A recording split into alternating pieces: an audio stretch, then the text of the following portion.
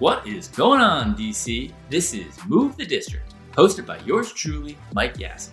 For those of you who don't know me, I'm a physical therapist, and this podcast is dedicated to highlighting members of the Washington, D.C. health and fitness community and giving you the correct information with no BS to help you live a life that's active, healthy, and fulfilled.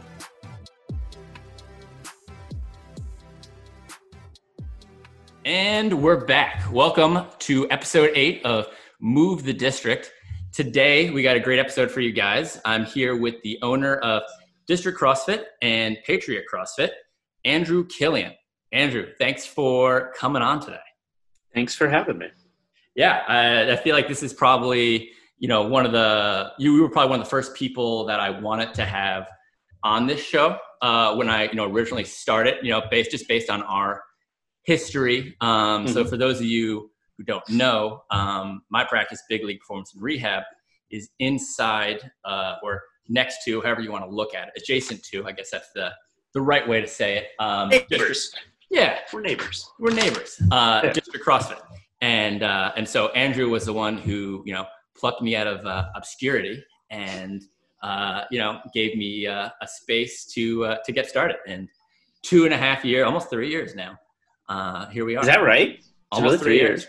Wow. It was probably around this time, 3 years ago, I kind of came to the conclusion that I wasn't going to work at the place I was working at. And I was like, I need to find out what's next. And I had this idea of starting a practice inside of a gym. And I know we've talked about this before, but everyone else hasn't heard it. So I'll tell the story. But, I heard Danny Mattei, who's a friend of yours, former mobility WOD coach and PT practice owner in Atlanta, Georgia, on a podcast, the PT Pinecast, talking about the concept of a gym PT. And he goes, my buddy Andrew, who owns District CrossFit in DC, is trying to find a PT, but can't find one. And I'm like, well, I'm a PT in DC, so let's check this out. So I, gave you a follow on Instagram. You followed me back and shot me a DM, and you were like, I'm looking for a PT. And I was like, I know. Well, I followed you. I know. So at the time I was living up in Parkview, but I had just signed a lease for literally the back alley of where, of the gym, and just across the street essentially. And so you had invited me down to check the gym out, and then I plugged it into my GPS and I was like, oh shit. I was like, this is right here. And just after meeting with you, seeing the space and realizing how close I was like, well, here it is. Yeah. Truthfully, I didn't even look at any other spaces. Yeah. I mean, not to humble brag, but it was a good, it's like a perfect space more or less, right? Yeah. It couldn't be better. Yeah. Yeah. I got my private space with AC and heat, which I did not even consider. Yeah. I didn't even think about that. I don't know why, but I was just yeah, place looks great. You're great. Awesome. Done. Not even do you guys have heat or AC in here? Yeah. And then it got cold, and I was like, oh, thank God there's heat in here. Yeah. Sounds bad. And then it got hot, and I was like, oh, thank God there's AC in here.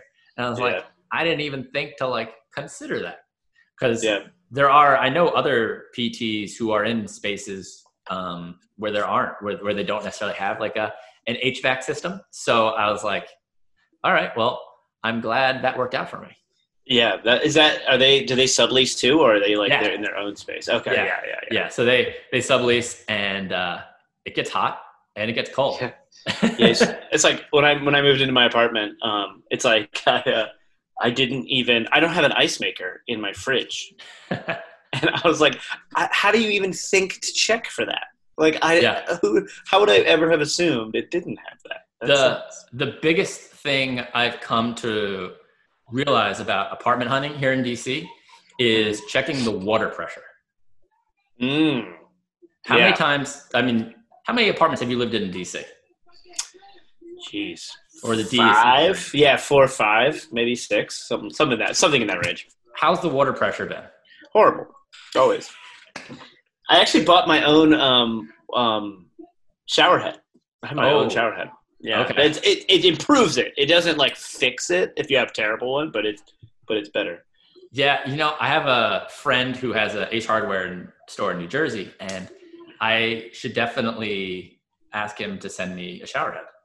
That Yeah, way. I saw one on like I saw one like oh no, it was I think I was reading Deadspin or something, and like whenever they had like an advertisement for something, like that I would enjoy. I potentially enjoy it. I would be like, all right, I'll support the website and I'll buy it. That was actually a solid purchase. That was I think it was one of those like they get a % of it or whatever. So I was like, whatever. Right. I'll because I remember it was a good purchase, quite frankly. Yeah, because I remember. So when Megan lived in a brand new apartment over on H Street, and there was brand new, first people to live in the building. I remember turning on the bathroom sink, and just like this little trickle of water came out. And then you turn on the shower, and it was just like one of those where like the water like dies before it like gets to you in the shower, and you're like, and you're paying how much for this? Yeah, that was mine. It was like a fancy shower. It was like fancy looking. It looked very modern and sleek. Yeah, but it would like trickle. It would like just dribble on you and take me like 45. Take me like 20 minutes to wash my hair. Like it was, and then you would like not get the soap out of your hair, or you would feel like you didn't get the soap out of your hair, and then we give up. Yeah. So not what I get it. Just take the dry soap in your hair. The towel. All right, I'll just towel it out. It'll be good. And then like the next apartment, we were like, oh, let's check the shower water pressure so that we don't get screwed over again. And we're like, oh, this is good. And then sure enough, the bathroom sink didn't work.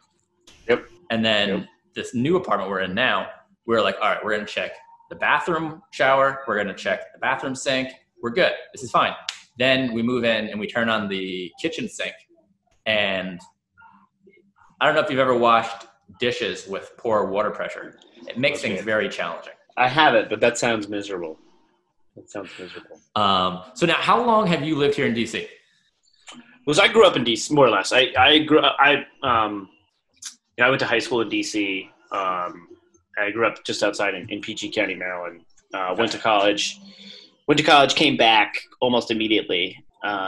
So like have lived here, exclusively since 2008, but gotcha. Just with a 4-year break for school. So more or less my whole life.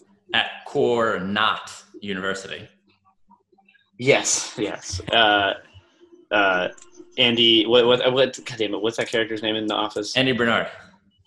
Yeah. Like my friends, I always say that my friends. Some of them went to Cornell, obviously, but like they always give me Andy Bernard jokes, and so then like everything I did became like such like you went to Cornell, like ever heard of it? And then it was, are you doing CrossFit? Ever heard of it? And then it was just every fucking thing I did. Sorry, I cursed on your podcast. That's all right. Everything I did. Oh, okay, good. Everything I did became ever heard of it, and it's still funny to this day. Andrew Killian, ever heard of it? Yeah, exactly. It's funny every time. As a Scranton alum, office jokes I still find very relevant. Probably for the rest of my life. Yeah, but that's Scranton. Like that's like this is like one avenue of one character's thing. Yeah. At least that show is based in Scranton. That's true. I feel like Cornell was like relevant. A byproduct. It got like a little It was a side. Exactly. It was a side joke. It was like a one element of one person. Though he was the best character, arguably, on the show. Gotcha.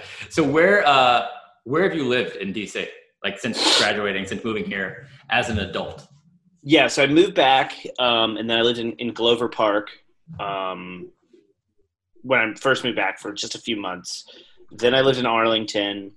Then I lived in Chinatown. Then I've lived in like 3 various places sort of around Navy Yard, since that's where the gym is. So, just kind of moved around that way. Kind of just chasing like wherever the gym was, because the gym used to be up in Chinatown, so that's where I lived. And then when we moved down here, that's when I moved down here. So when did you start District CrossFit? So it theoretically opened in 2011 on New York Avenue between 6th and 7th, like right near the convention center, basically. Okay.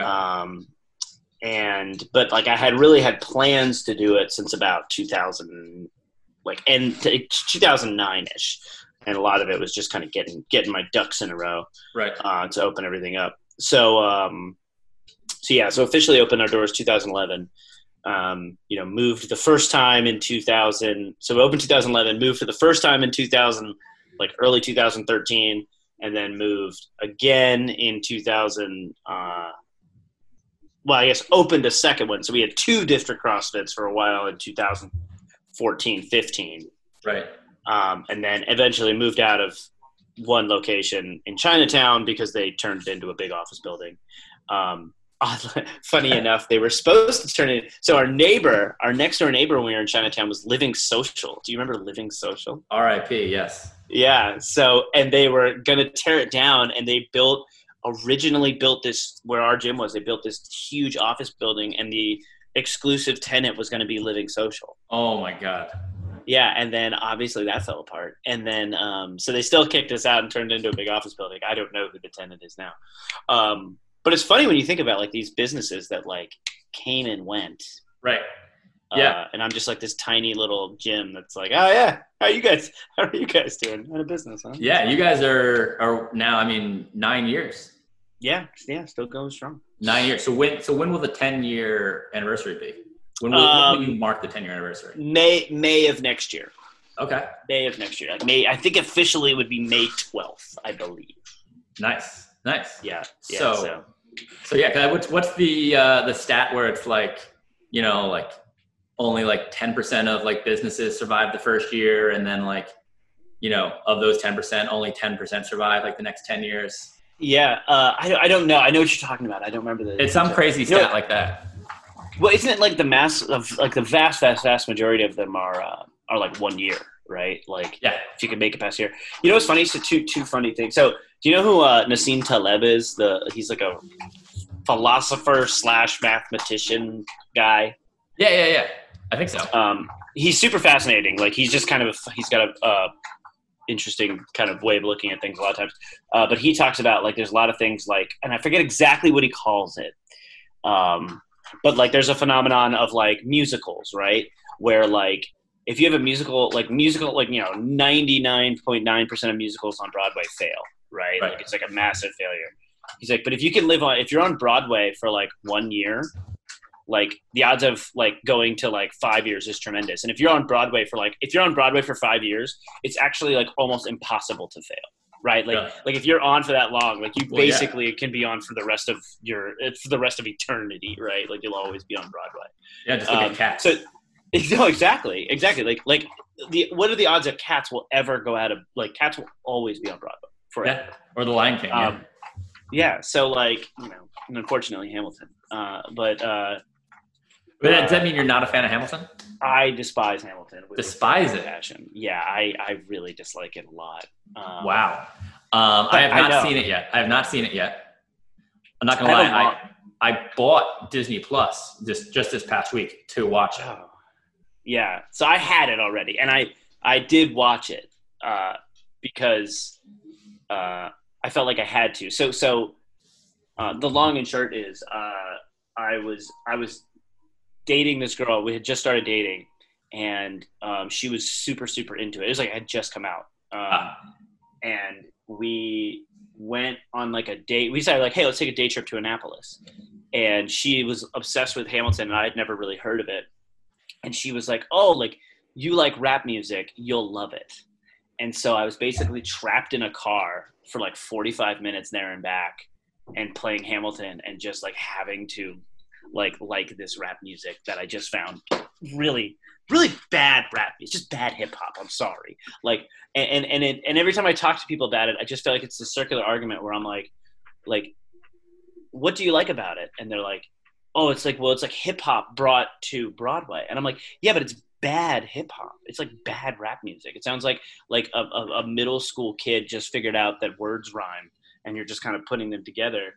And then they're like, well, it's not like rap though. It's Broadway. And then I'm like, okay, well, what's good about it as a Broadway play? And they're like, well, it brought rap music. And I'm like, do you see how we're going in circles here? like it sounds like Schoolhouse Rock. It sounds like a middle school kid did Schoolhouse Rock.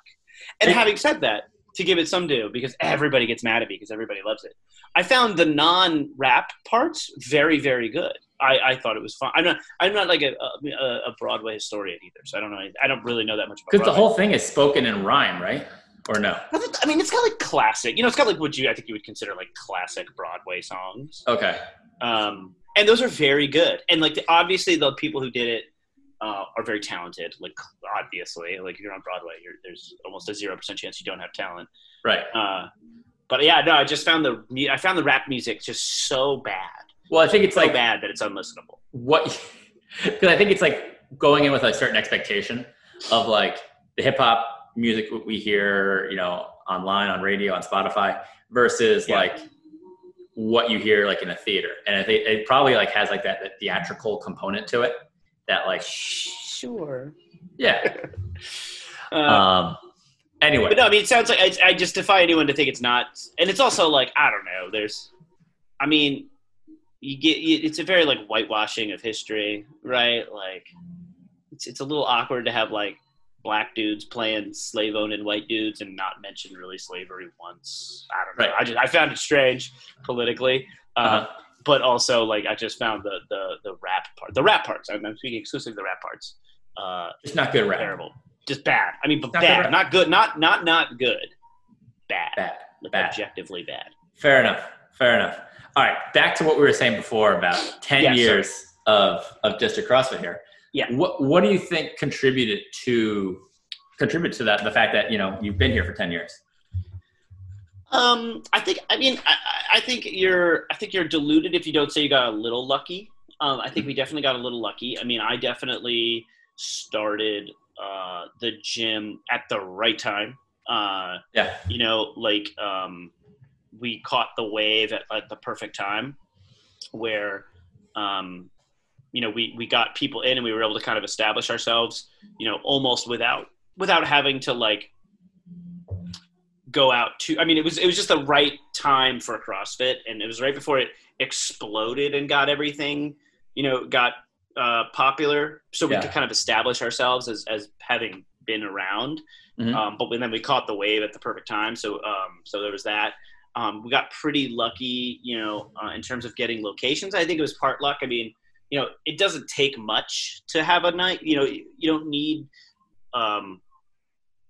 killer, crazy locations, and you can kind of make it work a lot more than other businesses can. So we were able to kind of find the right space. I mean, we've been in this space for just about 6-7 years.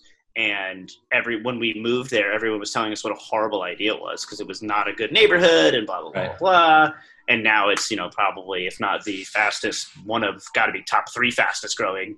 I'd be stunned if it's not number 1 fastest growing areas in DC. Yeah. I mean, did they say Navy Yard is like the top like growing neighborhood or like in like the country or something like that, right? Oh yeah. There's some like Forbes or something, but yeah, whatever. I mean, regardless, it's very, very nice now. And, we were able to get in, while it was affordable, and sign a nice lease while, we took a little bit of risk and it paid off. I think, aside from that, once you acknowledge that, I think just like a lot of work, right? Like a lot of hours put in, and trying your best, I guess, to kind of have like something kind of like a bedrock kind of foundational principle kind of thing. Yeah. And then just kind of sticking to that, and I think you, instead of trying to chase trying to look for the right one instead of trying to look for the right thing to go believe in, is just to believe in the thing you believe in and then stick to it. And then, if you believe in it strongly enough, I think people tend to find their way towards it rather than you trying to chase, what is the popular thing. Right. Yeah. Starting, just like starting your own thing and being able to like, it might be the wrong thing, but if you go with a passion and a purpose, it drives those other people to you. Yeah, totally. And yeah, I mean, like, and yeah, like I said, it almost doesn't matter like what the thing is. Like if you really believe in jazzercise, like there's enough people out there that also really love jazzercise that you will be just fine. And so, but I think when you start trying, because we've been approached a ton of times by a lot of people about doing various things. I mean, especially early on when CrossFit was still very, figuring out its way about like, hey, why don't you do spin classes in the middle of the day, and or why don't you do this, and why don't you change some stuff and kind of bring this in? I'm like, well, because then like what are we? We're just some random thing that's anything. And I'm sure that's fine. And like, I have nothing against spin classes in and of themselves. But I just don't want to be the gym that does a little bit of everything. I'd rather just kind of stick to one thing and then, try and get really good at that thing. Yeah. Be really good at one thing. And then if that fails, just get really good at sports gambling. That's right. Which is harder than it sounds. But yeah, no, exactly. I have a backup plan. Yeah, exactly. Who's your pick for the World Series? I mean, does anybody know? Like, it's so 60 or 80 games. Like, how was it 60? It's 60 games. 60 games. That's insane. That's like a blip. Do the Nats repeat? I mean, I don't see why. Technically they couldn't. I think it seems very unlikely. Certainly without Rendon, but like, I mean, they got great pitching. I mean, it's basically all comes down to pitching, right? Mm-hmm. Like if you have 60 games, like it's basically two. It's basically like two playoffs effectively, right? Yeah.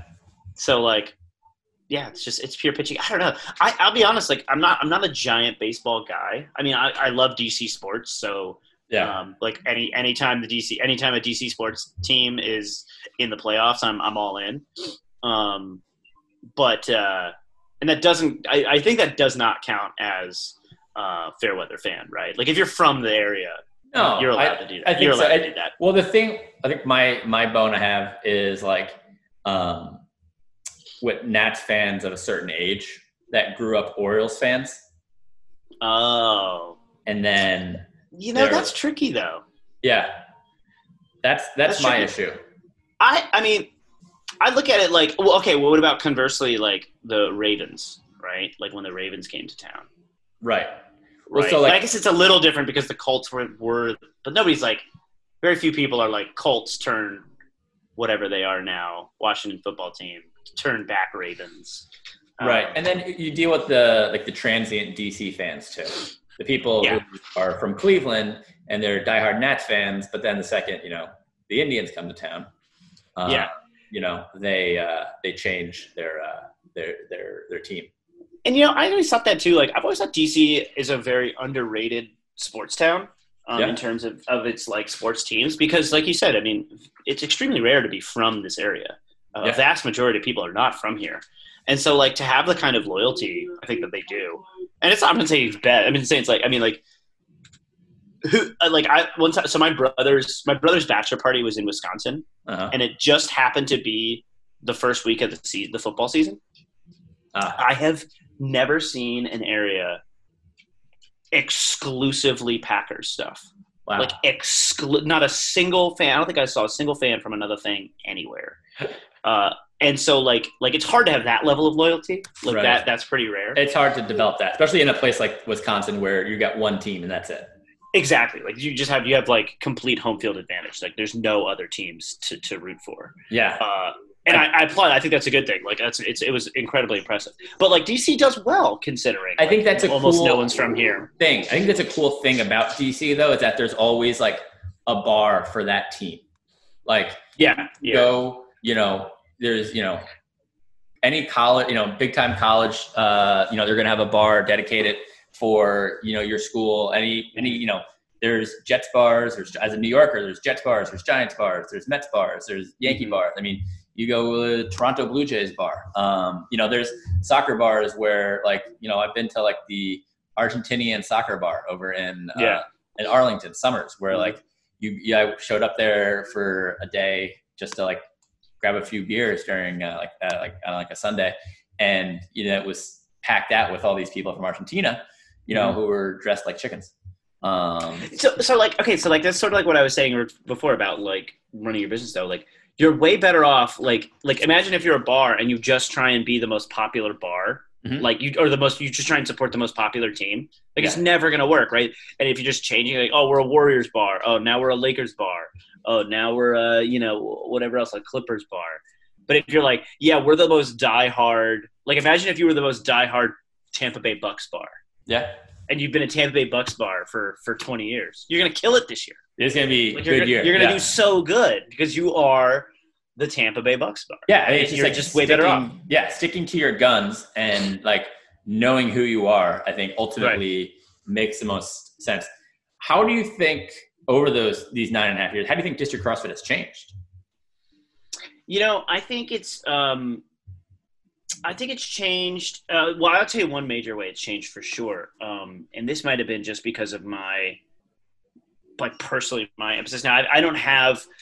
I mean, it used to be back in the day that I was coaching 96% of classes. And now I don't.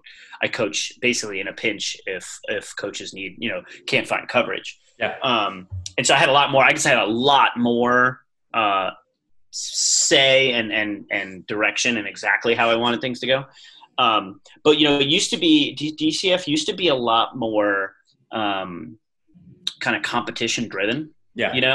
It used to be a lot more focused on really really top end athletes. And we had, really competitive teams that were some of the best in the area. And we had athletes that we were training that would go on to like the CrossFit Games and finish top 10, and we were somewhat known for that in the 2013 to 2015, 16 era. Yeah. And since then, I mean, we've really pivoted away from that and gone more towards like, just how can we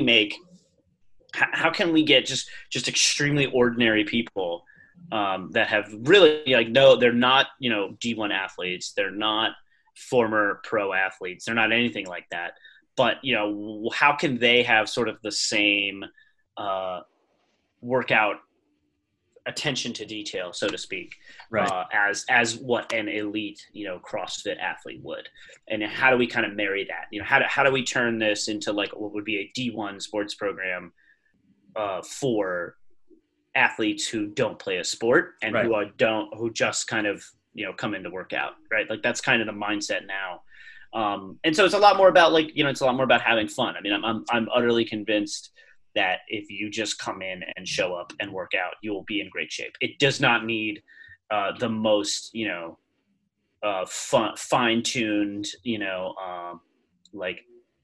hardcore level of attention to detail to be successful.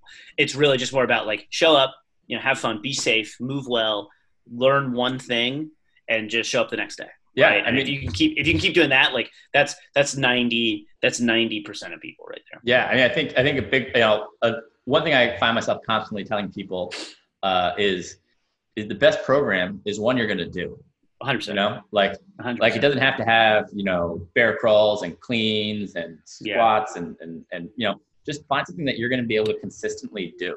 And I mean, and even then, even for elite, like top end athletes, I mean, I found myself I was writing workouts for athletes and coaching them, again, up to like all year round for the CrossFit Games. And yeah, you had several athletes that went to the games, right? Or one athlete? Yeah, a few, 3 technically. And so I mean, just driving myself nuts, like counting every single rep of every single thing, the exact right volume and the exact right intensity. And you just realize like humans don't work that way. You know what I mean? Like people don't work that way. Like they're not machines. It's not an input-output system. It's a much more kind of like you have a plan and you have a goal to strive for, but it is not a straight road. You have bumps and you have, things that you can't foresee coming, and you just kind of deal with it. And that's for like, people who are dedicated athletes to one goal. This is not people who just want to come in, work out, gain, and they don't have kids to go home to and another job to do and, all sorts of other stuff that comes in play. It's the you just can't control. Yeah, you just can't control that. There's too many variables. There's way too many to control. And quite frankly, anybody who sells themselves on controlling those variables or talking about some kind of, super specific plan, I think is total snake oil. Right. Yeah. It's like considering that human element into the programming, because it's like 100%. You can have the best program in the world, but like they're here for 1 hour a day, right? So like Mhm. the other 23 hours a day, like what's happening? And, Yeah. you know, that's where I think people like, yeah, that play it, you know, the workout affects the other 23 hours, the other 23 hours affects the 1 hour. You know, it all plays in. So it's like, how do you account for the human hour or the human element? And Mhm. I really don't think you can. You do, you know, the best you can, but you know, it's more about just, I guess, appealing to how can we, you know, suit this for everybody versus just like making it the hardest shit you can do. Exactly. And then also, like, you know, I mean, we have, you know, one workout that's supposed to, you know, try and work for, you know, 200 people that walk in our doors. Like, that's impossible, right? Like, Right. It's never going to work. And you know, I can't, and I don't know when they're coming. You know, that's the other thing. I don't even know if they're going to show up today. Maybe they don't come on Tuesday. That's the They thing. only come on Wednesday and Friday. Programming for gyms is like, how do you program? You know, how do you take that into consideration where Johnny comes Monday, Wednesday, Friday, but then, you know, Susie comes Tuesday, Wednesday, Thursday. And, you know, how do you take into consideration like different people's schedules? Or is it just like, hey, this is what our schedule is going to be? Yeah. You know, try to make it these days. So I this is why it's funny, because it's like, I mean, it comes down to like, I mean, that's like a very obvious question, and it's still like almost an impossible one to answer. And even, you know, because because I have two gyms, it's two radically different answers, right? Yeah. Like, so I mean, you know, a lot of it is, it just comes down to like, so the way we do it at DCF is we write out about 3 months worth of programs. So we program like quarterly. So all the workouts are more or less set. I mean, obviously they get tweaked and there's little tiny changes here and there, but in broad strokes, they're basically done for 3 months.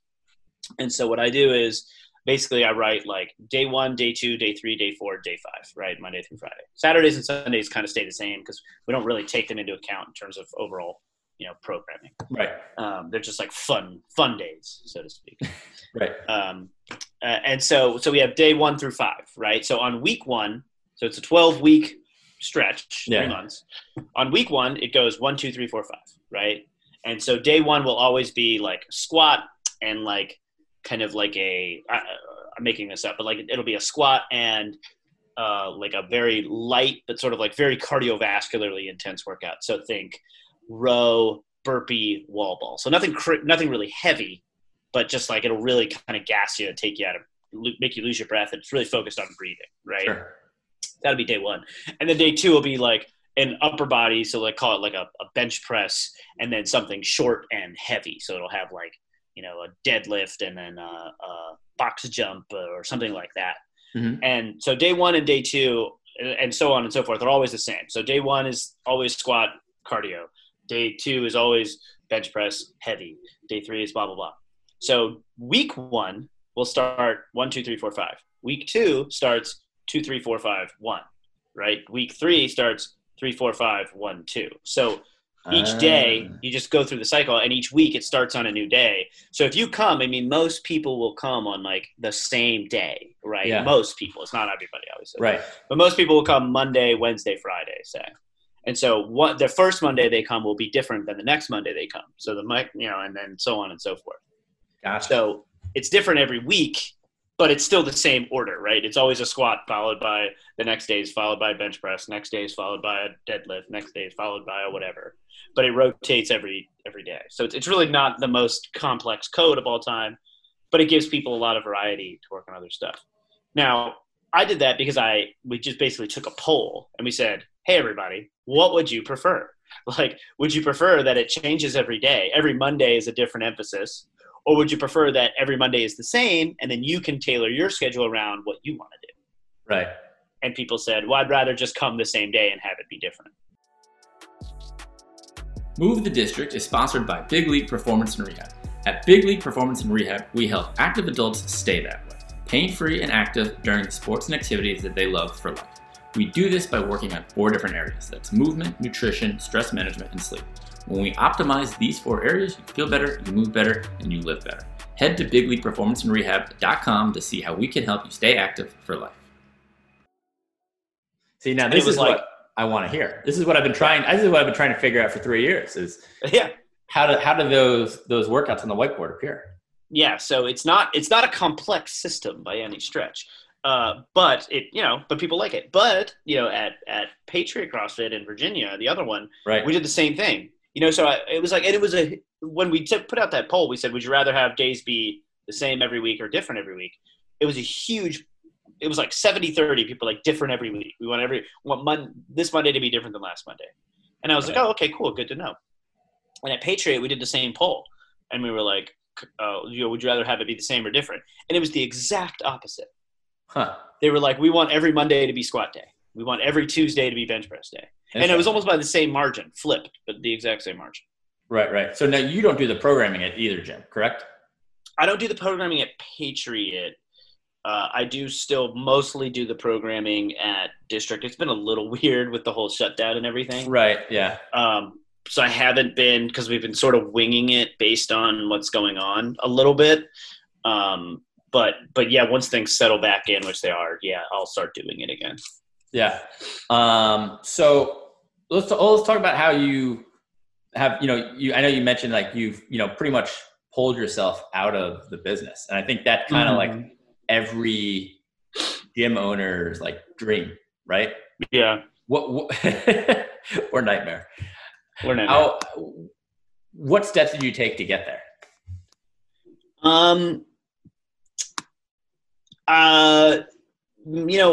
A lot of it is just like having people that you trust. And we've had this conversation a bazillion times. Yeah. Like that, I think we've both discovered that is just a pure crapshoot. Like that hiring is just the most impossible thing of all time. Yeah. It's just because like, it's one of those things like people are people and you just can't control, like you can find somebody awesome, like somebody super awesome that's perfect and they love the job and whatever, and then their husband gets a job in Chicago and they move, and you're like, right. Well, dang it, like this was perfect. Yeah. And then you could have somebody. For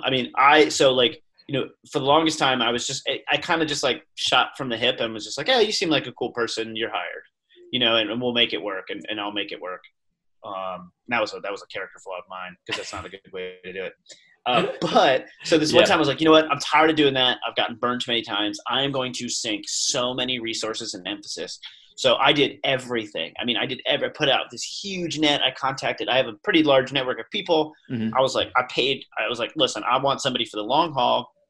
Contact everybody I knew, got a ton of potential people, had rounds of interviews with various people. I had them like basically submit, almost like problem sets. Like, hey, how would you program for this people? How would you handle this? Tell me about that. What do you think about your philosophy of training? I just went nuts trying to do this. Like, and it took me 6 months, and I whittled it down. I had rounds and all this stuff. And I made it an extremely well paid for the position.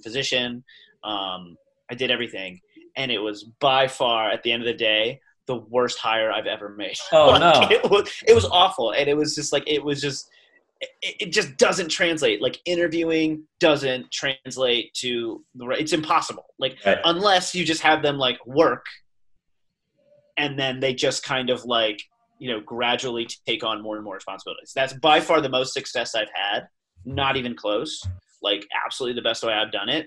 Yeah. But it's just so hard because how do you either have somebody, people making that leap, right? Like from a normal job to this kind of job, which is, admittedly less secure, right? Like sure. It's just harder to make the kind of money you would make if you were a lawyer, in DC. Yeah. You're not going to make that kind of money in benefits. It's just not going to happen. So, it's hard to get people to make that leap.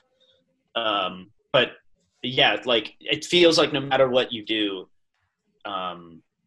there's just risk involved. Like there's just massive risk that you can put all the time in the world down to one person, and that person could easily be terrible. Or you could just kind of shoot from the hip and get lucky, but do it a bunch, like kind of go for quantity, try and find the right person out of the quantity and go from there. But yeah, like hiring the right people is by far the most important step. And it is just absolutely the hardest thing, not from like a work perspective, but just like, I don't know. How does anyone do this perspective? Yeah. What do you look for? What do you look for when you are hiring a coach? I mean, I will be honest. Like, I am very convinced, maybe this is hubris, that I can more or less teach you what you need to know in terms of coaching. But there are like the intangibles of just like being a people person that's the most important thing. That's the most important thing. Not even close. Like it's by far the most. And like, by the time you're a 30-year-old person, it's just extremely rare to like pick up those kind of people skills, right? Like also true. If you don't have it, you're set. Yeah. If you don't have it by that point, are you going to get it? Right. Yeah, probably not. It's like you can have the best program. You can, have the best eye for mechanics. But if you're a jerk, that's just not gonna work. Yeah, it's not going to translate. And like that, at the end of the day, it's getting to translate to people, right? And like, and conversely, like, if you're really, really like friendly, outgoing kind of person, you can be a jerk and people will still love you. Like, I'm very sarcastic. Like, I'm extremely sarcastic. Oh yeah, you're definitely when I coach, and I'm kind of a jerk to people. But I don't know, some probably hate it. Well, it was always funny whenever we did like surveys of coaches, right? We asked like, how do you think this person is? I would always get like extremely polarizing reviews. People either like, I had the most like 9s and 1s of any coach, because people there, I was like, oh, he's funny and he like does what he's talking about. It's like, he's also a sarcastic kind of dickhead sometimes. I'm like, they're not wrong. I don't dispute that. Yeah, I think it's like comes down to like finding your like target audience. Yeah. And I think the other thing is, when you say what you look for, I mean, I just think people being almost extreme, like, again, it's shades, but like extremely genuine about stuff, not like sugarcoating things, I think is so valuable from a coaching perspective. Yeah. Like, I'll be the first coach when somebody does something bad. Like, you go, hey, I want you to work on this. Like, think about this when you're doing that. And they'll do it. And the urge is always, as a coach, to go, yeah, you did it. And I'll be the first one to go, that was horrible. Like, you just did it way worse. Try it again. And like, that's actually really valuable, because people will then, when you do say, people know you're not. People appreciate honesty. Yeah. I think a lot of people don't want to be bullshitted, and they appreciate honesty. So if they're not doing it wrong, especially in like a competitive environment, like if they're not doing it right, then like they want to be told they're doing it right, wrong. Right. So and that goes for all people. Like, even people that are like very almost. Kind of ironically, sometimes, like the people who are very, very new, who just obviously are making a lot more mistakes than somebody who's been doing it forever. Yeah. Oh yeah. They actually appreciate that like even more, like, because they're like, they want to do it right, and they know it doesn't help if you're just sugarcoating everything and telling them, like, they know it's not good. You know what I mean? And they shouldn't be ashamed of that, because they're just starting. So of course they know it's not perfect. And like, you're putting in that effort to like help them also. Like, I think it's one of those, like, what's the saying where it's like, they don't know how much, like, they don't care until they know how much you care, or, whatever it is. I think that's like, I think it's a more corny saying, but yeah. And not to like, and that's one of the things that really irks me, like that. And this is literally my personality, and I can totally empathize with somebody who has sort of the opposite of this personality. It was kind of one of the way we talk about what makes us different from some of our competitors is that we're not cheerleaders, right? Like, we're not cheerleaders. We're not here to rah, keep going, you can do it kind of person. We're here to like make you better athletes. We're here to make you move better. Like, we don't want to just cram you in and just kind of motivate you till the hilt. We wanted you to come in, and I want to feel like you got better at something, that you improved at something, that you learned something. And that doesn't come from just like, I believe in you, rah, cheerleaderism. I think it comes from like honest critique and like, having people show you how to get better at something. And like I said, there are some people who aren't interested in that. They just want to come in, get real sweaty, feel like they did a lot of work and move on. And that's great. Like, totally cool. But that's not necessarily what you get from us. And that's okay, right? That's okay. Like, that might not be what you're looking for. But I think there's a ideal client, basically the ideal member, like who's that? Because like, not everyone, like, I know like not everybody is going to like work well with me. So it's like finding who is, finding the people who are the right people for your gym. And like you want to like you want to appeal for everybody, but at the same time though, that's what makes your gym special. That's what makes every other gym in DC special, is that they appeal to a certain person, I think. Mm-hmm. Yeah, and you have to figure out what that is, right? Like, and again, this is why I think we have a lot of success, so to speak. The people that tend to stick around with us the longest are former athletes, like people who play sport, even high school sports. I mean, it doesn't take much. It doesn't. We're not talking about like elite D1 athletes here, but like people who played sports and people who just kind of get it from a sports kind of mentality. I mean, that just tend to be people who gravitate towards us. Having said that, I think some of our longest term members didn't really play sports at all.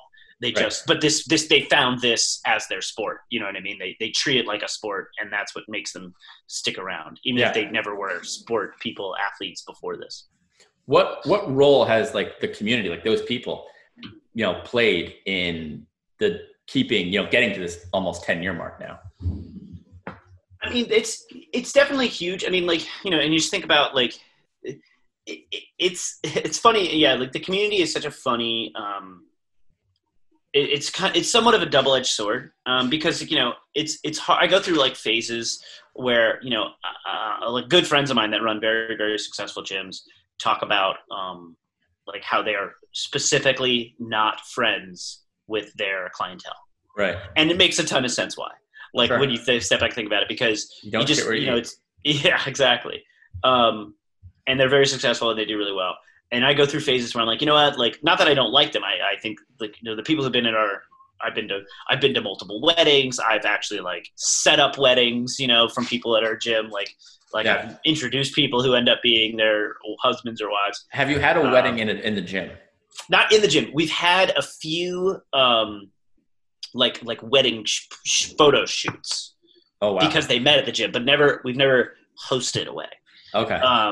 There's a bridal shower workout or bachelorette party workout last year.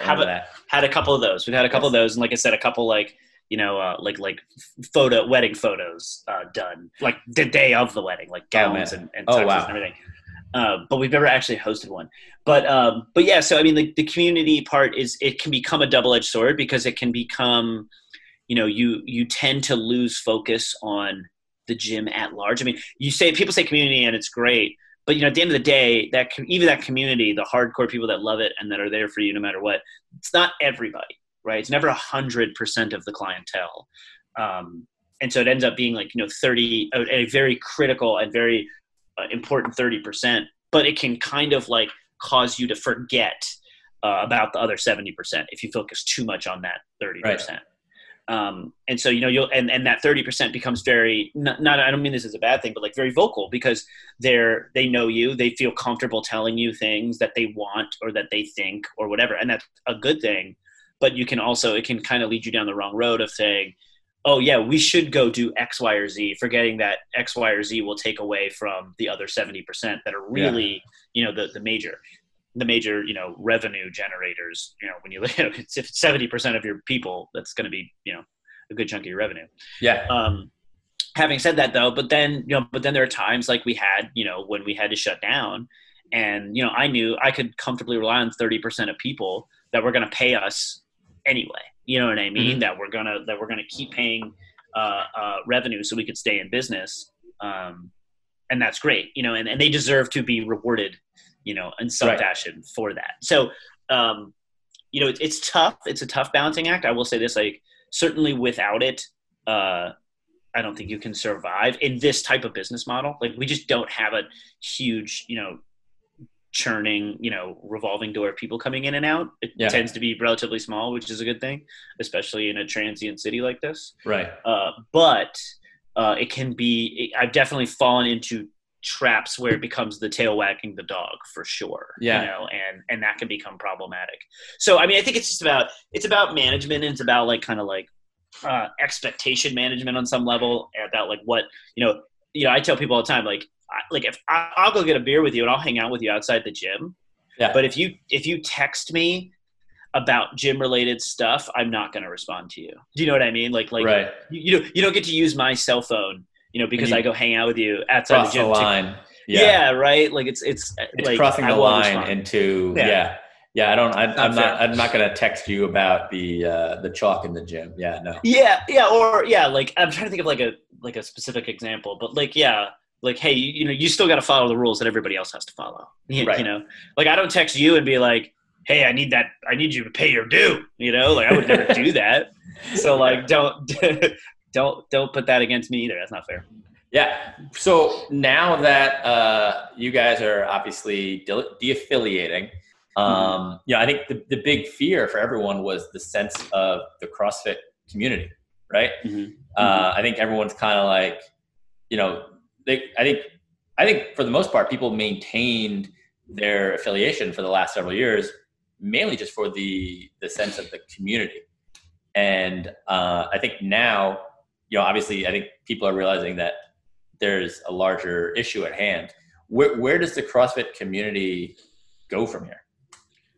Yeah, when you say the CrossFit community, you mean the larger community as a whole, like the brand of CrossFit, like the community around that brand, or do you mean like specifically kind of within our walls? Both. Yeah, I think. I think a lot of people. I mean, when it came to ours, at both locations, it wasn't a big deal. I mean, there were very, very few people that felt slighted that we would drop the CrossFit name. Yeah. Right. Like there were very few. It wasn't zero, but it wasn't something that I'm like, oh shoot, I don't know if we might really be suffering here. Because I think at the end of the day, it gets people in the door, but that's not what keeps people there. You know what I mean? Like, and everybody knew it wasn't, it's not like we have to change everything we're doing because we're not going to call ourselves CrossFit in the future. Right. So they knew that nothing really operationally or fundamentally would change, that it would be the same and the people would stay. Right. So, I think it gets people in the door certainly, but if that's what's keeping your business alive, you are sunk. You are, because that's not what you rely on. You weren't relying. Exactly. Because what do you think is, and we've had this talk before, is what do you think is the percentage of people that like you gain from that having that name versus the people you lose from having that name?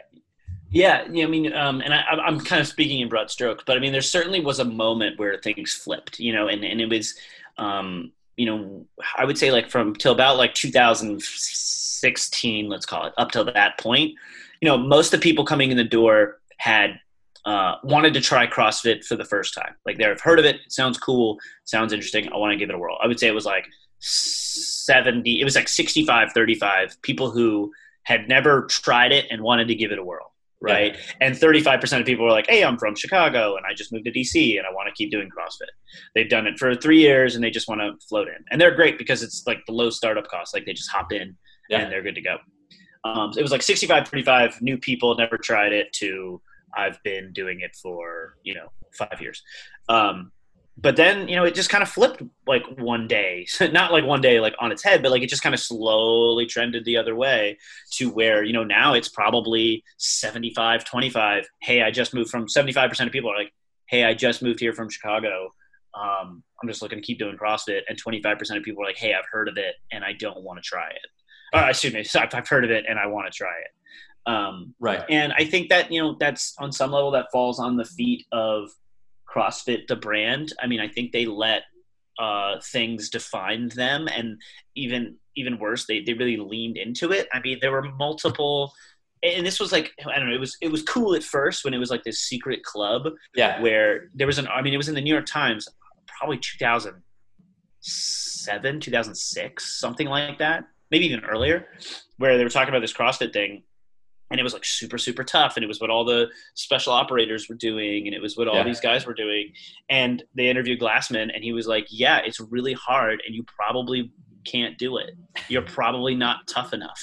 And it was cool when it was like a small, club, like it's like a fight club kind of style. That's good, that's good branding, right? Yeah. Oh man, this thing's so tough. Oh, I bet I'm cool enough to do it. Smart. But then it grew. And the bubble just grew. It just went bananas, and and they just let them define. They got defined, and they even leaned into the things that probably aren't smart. The amount of people that are vast majority of people, I think that don't do it. My girlfriend, like before she met me, was like had absolutely made up her mind that she was never going to do CrossFit because it was too intense and she was going to get hurt. Oh yeah, and And like, those are the two things. It's too intense and I'm going to get hurt, or I'm going to get hurt. And then, she does it because obviously she's dating me and she loves it. She's like, oh my gosh, it's so much fun. And the people are awesome. And they're not like scary, all jacked super athletes. It's totally fun.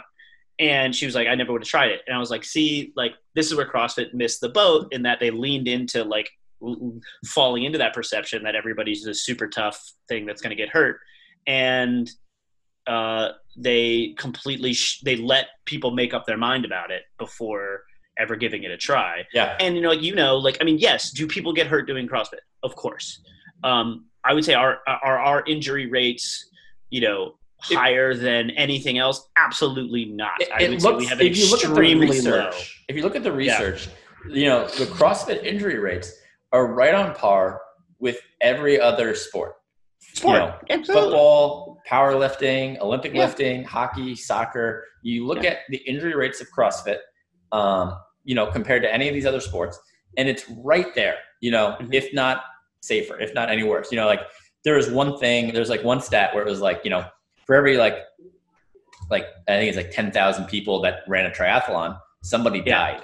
Somebody died. That's a ton of people. Yeah, that's a lot of deaths. Like for every 10,000 people, I don't remember if that's the exact stat, but it's something along the lines of that, where like someone died, and you're like, is CrossFit that dangerous? But like at the end of the day, like it's a sport, and that's how it should be, looked at comparatively. But I would even say, like, I would be interested, like that, like in that research, like, are they looking at CrossFit athletes? Because or everyday people who do CrossFit, because like people who play competitive basketball, injury rates through the roof. People who play pickup basketball, probably not as high. Yeah. The injury rate is probably not as high. Probably still way too high. I bet people hurt things, and that's probably a horrible example, because I bet people get hurt playing pickup basketball. Oh yeah, people get hurt playing pickup basketball all the time. That's actually probably a terrible example. But that's definitely one of that, and like pickup soccer are probably like two of the most common like unorganized like sports injuries that I tend to see probably. And then you talk about like wear and tear injuries, like people who run regularly and they just have like come to live with the fact that their back and knees hurt. You know what I mean? Like it's not like, oh, I'm not hurt. It's just that my back and my knees ache and sometimes wake me up in the middle of the night. And it's like, oh yeah, okay, you're not hurt. Totally. Yeah. I mean, that's the thing. People like, they tend to just live with those injuries, and you're like, you don't have to. Right. And like we've had conversations. I mean, things like any kind of group exercise class, and this is kind of what I'm saying too. Like, what we try and separate ourselves on is like, I have my bones to pick with some group exercise classes where there's really no instruction. It's like the instruction basically becomes like, here's point A, here's point B, and any way you get from A to B is good. Well, it's those classes with like 60 plus people in. And how do you and one coach, and how do you maintain any sense of like normalcy versus just the idea that like just because the weights are light, like you won't get hurt. Well, that's know what I mean. The cheerleader, I think. Right. Like you were talking about before, it's like that's what you transition from being a coach to ultimately a cheerleader. Yeah, it provides value. Hey, look, like I said, it's a niche for a certain person, but I mean. But I know a friend of my mom's, my mom is in her mid 60s, and her friend is younger, but still like probably in her mid to late 50s, she goes to a group exercise thing, a popular one that I won't mention, and has gotten rhabdo twice, hospitalized for it, twice. Wow. Oh my God. And I'm like, what? like, and she's like, she loves it. And like, it's good. It's a good thing that she's found a thing that she loves and is like extremely passionate about, and still goes, by the way, to this day, like still will go back to it and loves it. Well, I think there's just a lack of education on like how much to do, how often to do it. And then that happens. Yeah. And I think at the end of the day, like, well, obviously rhabdo's horrible. I don't recommend it. No. But I do wonder at the end of the day, like the fact that she's going and is regular about it and has unquestionably like net positively improved her life. She's gotten healthier and lost weights, and all her, her blood panels are better, and that's fantastic. But it's, to say that like it's not risky Right. is foolish. And I do just think as risky, if not more. Yeah, absolutely. And I think like a net positive gain, right? Like absolutely. Like, of course, net zero hospitalizations for rhabdo would be ideal.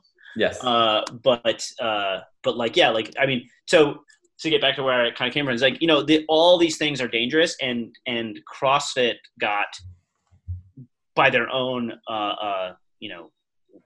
lack of response, got really pigeonholed as the super dangerous one. Yeah. And people made up their mind, and people said, well, I'm not going to do it because I know it's too intense and too dangerous. And there was basically nothing put out there to change their mind. And if anything, they tripled down on the idea that it's for only super tough, cool people, and that just ended up being what really, I think, made it all the easier for people to go when you do what they did from a branding perspective, and really screw the pooch that way. It just made it all the easier to go, listen, this is not worth it anymore. Right. So now what happens to the DC, CrossFit community? What happens to these people?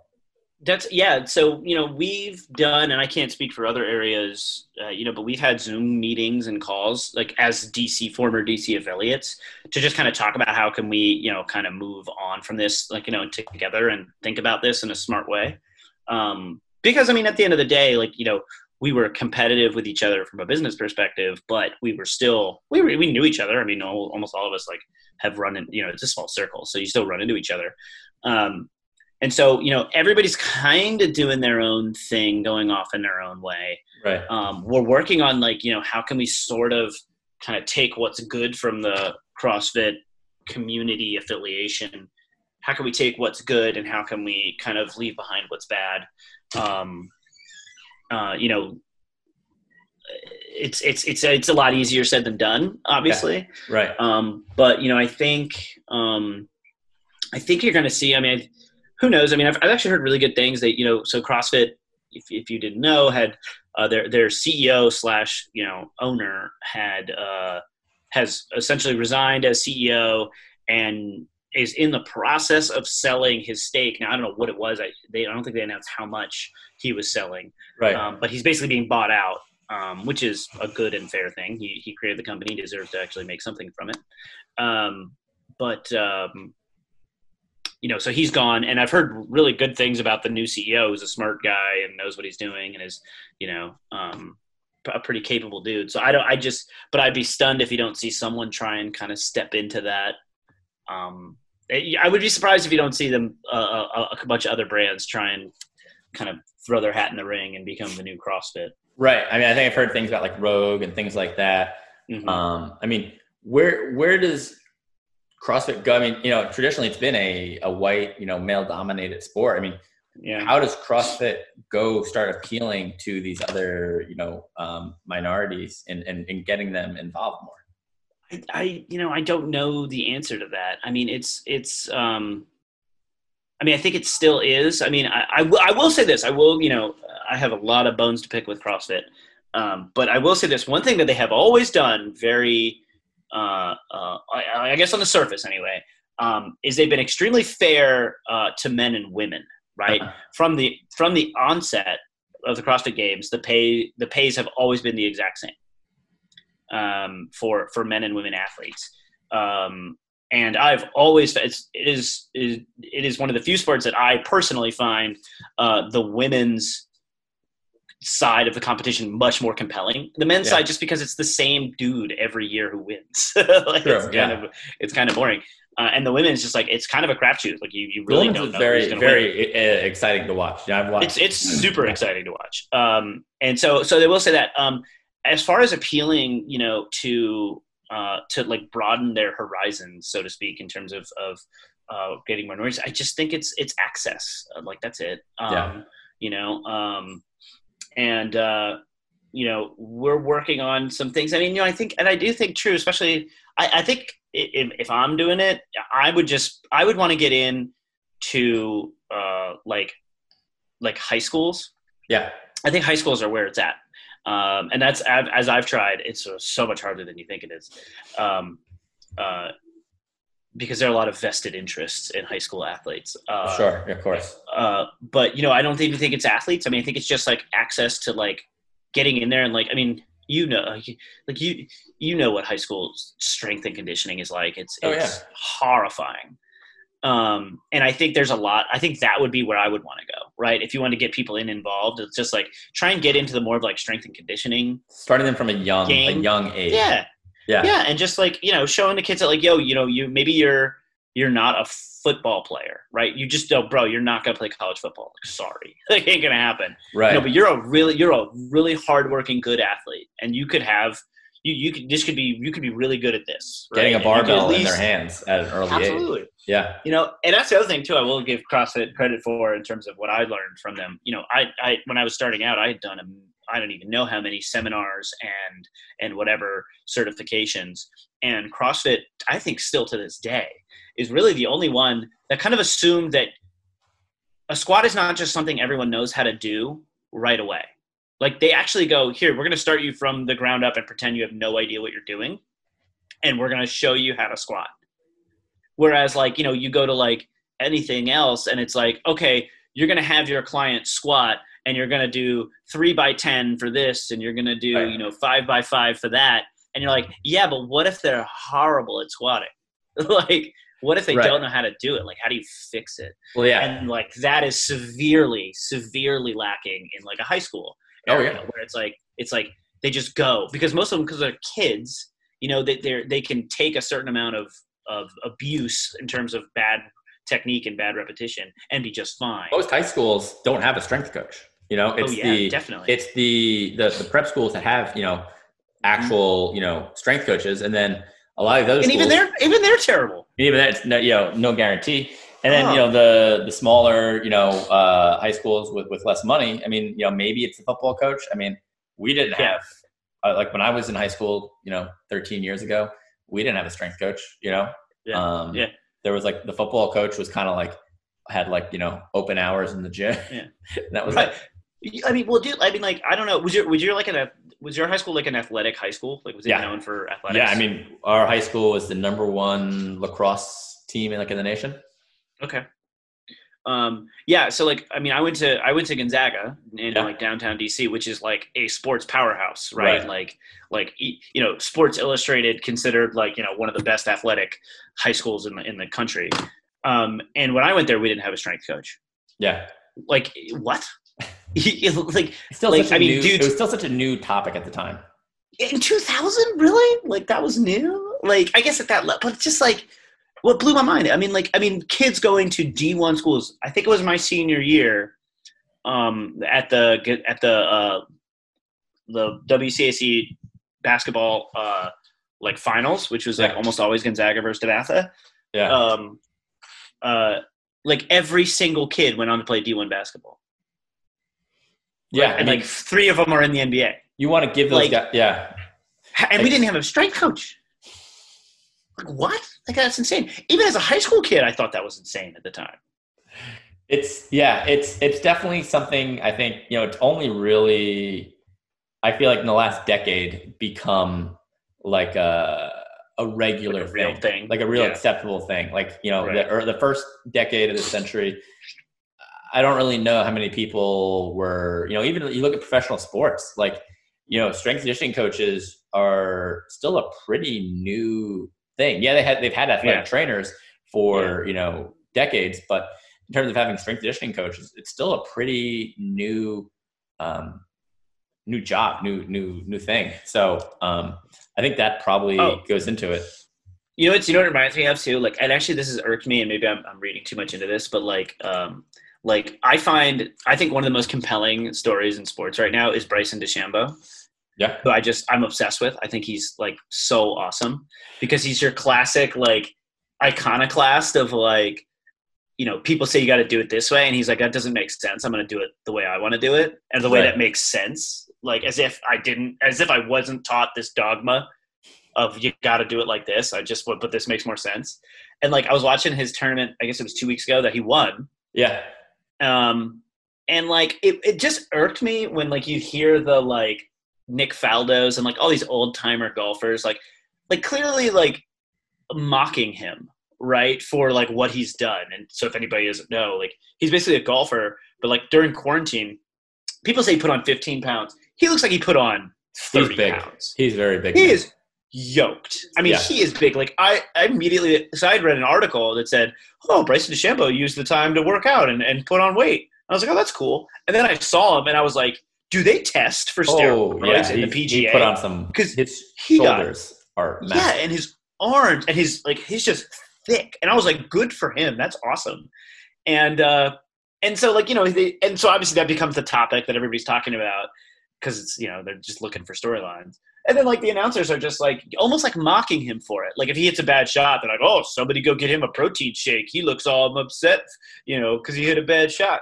And it's just like really obnoxious because you're looking at these guys who, like, if you know anything about the PGA, was like, it was just party town. I mean, these guys did not even remotely consider themselves athletes. Oh, yeah. And would just party and drugs and drinking and, you know, like everything. And they would win. So why does he got to take care of himself and get strong to win? Like, why can't he do it like why can't we have more John Daly's on the tour, you know? Right, right. And like, you know, he goes out and like really takes care of himself and is just, I mean, he's insane right now. He's got like, I think in his last 10 tournaments, he's finished like top 8 or something insane like that. Right. And it's like, it's annoying to see people who like treat it like a sport, right? And then to kind of get like made fun of for it. And it's kind of like the same thing. It's like all these old time high school people, you know, like I didn't need a strength coach when I was in high school. Oh, yeah. I turned out fine. Exactly. Like, okay, cool. Yes. Yeah, exactly. One last thing I want to touch on with the CrossFit community was, you know, what you guys are doing with the Throwdown comps. Mm-hmm. Yeah. So for those of you guys who don't know, Andrew and Coy Ozias, right? That's how I say his last name. I'm honestly, I just thought about it. I was like, I'm not even sure if I say his last name right. Ozias. It looks like Ozias. Sorry, Coy, for not knowing how to correctly. Yeah, sorry, Coy. But they started Throwdown comps, and they have started putting on competitions down here in Southwest. And they had the first competition last fall and went really well with, you know, how many people did you have come out? Gosh, it was a lot. I don't know if we got like a total gate number at the end of the day, and I forget how many teams it was, but it was like 180 athletes, something like that. It was that was right. 90 teams. That's right. 90 teams, 180 people, and then you know, probably that spectators. It was a lot of fun. And so you guys are planning something? Yeah, so we're planning an we were gonna do one in June. We had it all kind of planned out, and then that didn't work out. That didn't plan out. So we're doing it. We're sort of we try to aim for 2 a year. Yeah. And so we're gonna basically just kind of combine them and make it one big one. And we are lucky enough to sort of we basically secured like a parking lot, so it's gonna be all outdoors, so we don't have to worry about kind of indoor and the sketchiness, I guess, and the fear people have of that. So we've got an outdoor space right next to really close to the gym, and we're gonna do basically the same thing, but it's gonna be on October 3rd, so kind of in the middle of when we were planning on doing both. Gotcha. And we're gonna try and combine the two and make it a bit of a bigger one. But you know, essentially being able to kind of accommodate as many people without hopefully the fear, I guess, for lack of a better word, or uneasiness, I guess is better, of just trying to cram everybody into a small space. Yeah. I mean, I think that parking lot over at Audi Field, I think, you know, it's probably big enough for, you know, a lot of people. So hopefully you guys will be able to spread everybody out and get as many people as, you know, possible in there. But I think it's important to, like, you know, I think there's like been such a disappointment, you know, this year, like 2020 has just been such a disappointment for a lot of people. So like, I think having, you know, this competition, you know, obviously there's a lot of time between now and then that, like, you know, there's a lot of unknowns, but, you know, if everything goes, you know, as planned and we're able to, you know, have it, I think it's going to be a great thing for a lot of people. Yeah, it'll be fun. I mean, like, and you know, there's something about being outdoors that just is way more fun. Yeah. And than, also like, being in indoors. October too. It's also more fun being outdoors in October than like right now Correct. when it's 95 Correct. degrees and I'm sitting in here sweating. So I would say that. Yeah, for sure. So all right. So I think that is gonna just about wrap us up here. I got one more question for you. What's one book you're reading right now, or the last book you read? So actually, it's funny you bring that up. I have decided I don't read enough fiction, so I'm trying to read more fiction. Okay. So I'm actually currently reading. I don't know if this really counts as fiction. I guess it's sort of fiction. But I'm reading a book called A Supposedly Fun Thing I'll Never Do Again, which is actually a collection of essays by David Foster Wallace. Nice. So there you go. Nice. Yeah, right, so fiction. So I can't. I just need something. I need to get out. I like that. Yeah, because I focus a lot on like books that will help me, like whether it's personal development or business development, and yeah, I think I could probably mix in a few fiction books. Yeah, and that's almost like, I mean, somewhat similar. That was my thing. I was like, I don't read enough fiction. I need to kind of like, because I think, again, like fiction, But you grew especially up reading. like, yeah, I'm a bit of, I do like reading. So it's that, but like fiction, especially, and I think, even that, like, even like you're talking about like business development or even like kind of training books or whatever, I think fiction like really kind of forces you to think creatively. Mm-hmm. It really, because it is creative writing essentially. Yeah. And I think it really teaches you to kind of look at things in different ways. So it's still I think it can be as useful as a book specifically about this one topic that you're focused on. It can be just as valuable. It'll be like, oh, like, hey, that's a creative, like, expand your mind kind of way of thinking about things. Right. So, all right. So I'm on a mission. I'm on a mission to read a couple fiction books before I go back to nonfiction. Last question. What is the new name of the Washington Football Club? Oh man, I gotta believe it's Red Wolves, which I think is so Red lame. Wolves. Yeah, I think that's like the leader in the clubhouse. Oh, okay. I like Red Tails. I thought I liked that one. Yeah, I like it too. I do agree. I think I like it as a quick reaction. But I do, as Aman said, he's like, yeah, I really think they should stay away from turning real people into mascots, though. I think that's sort of what got them in trouble. And it's like, yeah, that's fair. That's fair. Yeah. I do think it's cool, and I think the intention is obviously infinitely different than their original name. Right. Which they also pretended. This is like, so the guy who like originally named them the Redskins pretended that it was like in honor of their coach who maybe might have been like 1/32nd Native American. Right. And it was like, okay, sure, bro. Oh man, that's funny. I did not know that. Yeah. Supposedly I knew it was supposed to be like a tribute to them. Yeah. Yeah, supposedly. But this guy was also like a virulent racist. Well, that was not even hiding it. What's his name? Yeah, he was like the last guy to integrate like that into NFL. And he was because he was forced to effectively. Right. George Preston Marshall was his name. Yeah. Yes. Yeah.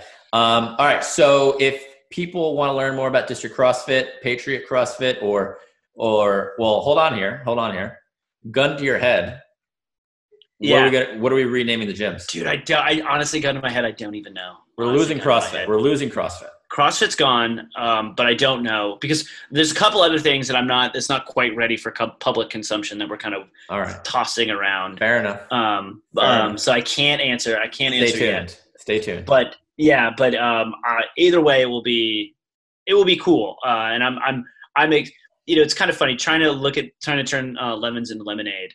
I think there's some cool things that we're trying to do as a result of both the CrossFit turmoil as well as sort of the pandemic turmoil, trying to come out on the other side, having learned some lessons and gotten better. Yeah. And so, and the name I think will be kind of wrapped up in whatever we decide going forward. Just don't consult with Dan Snyder. Just don't ask Dan Snyder for his opinion. Yeah. Oh, God. All right. So if people want to learn more about the gym currently known as District CrossFit and the gym currently known as Patriot CrossFit, where can they go? Where can they learn more? DistrictCrossFit.com, PatriotCrossFit.com. Subject to change. Social media at District CrossFit. Yeah. we were lucky enough to get in and snag all those before they blew up. Not on TikTok yet. Still trying to figure out TikTok. Not on TikTok. I think that's the next move, though. The next move is on TikTok. I will say we were on Musical.ly before Musical.ly turned into TikTok, so we do get credit for that. Oh, this is the first I've ever heard of Musical.ly. So yeah, Musical.ly was TikTok before it was TikTok. So there you go. Oh wow! So all right, I'm ahead of the game. All right, Andrew, thanks for coming on, man. Well, I'm sure we'll definitely be doing this again. I'll be talking to you soon. Mike, always a pleasure, bro. Thank you so much for listening to Move the District today. If you want to find out more about our guests or about Big League Performance and Rehab and how we can help you continue to be active and pain-free, head over to bigleagueperformanceandrehab.com to learn more. Thanks, and until next time, keep moving, DC.